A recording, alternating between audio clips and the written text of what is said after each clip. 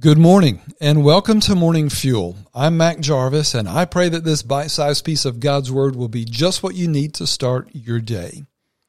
I want to encourage you today regarding your eternal life that's in your Savior Jesus Christ. Jesus said this in John 10, beginning in verse 27. He said, "My sheep hear my voice and I know them and they follow me. I give them eternal life and they will never perish, and no one will snatch them out of my hand.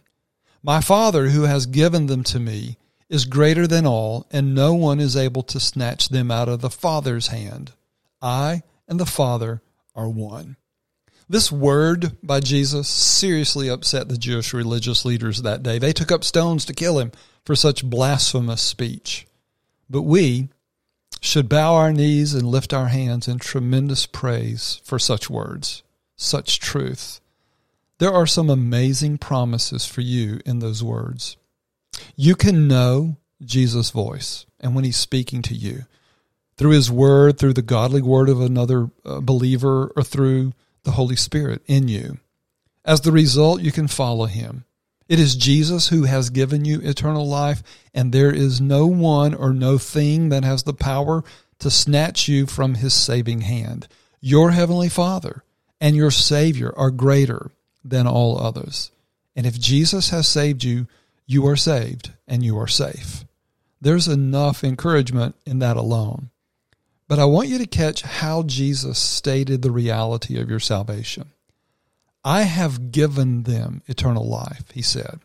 My Father has given them to me. A lot of us struggled to get through high school or college English, and the thought of verb tenses really don't excite us that much, but this would have been a good day to have paid attention in class. The construction "I have given" and "the Father has given" are in the present perfect tense. That describes an action that had a starting point in the past, but is still presently occurring. So to translate it another way, Jesus' words would be, those that I gave eternal life to, they have eternal life at this moment. My Father gave them to me, and they are mine at this moment.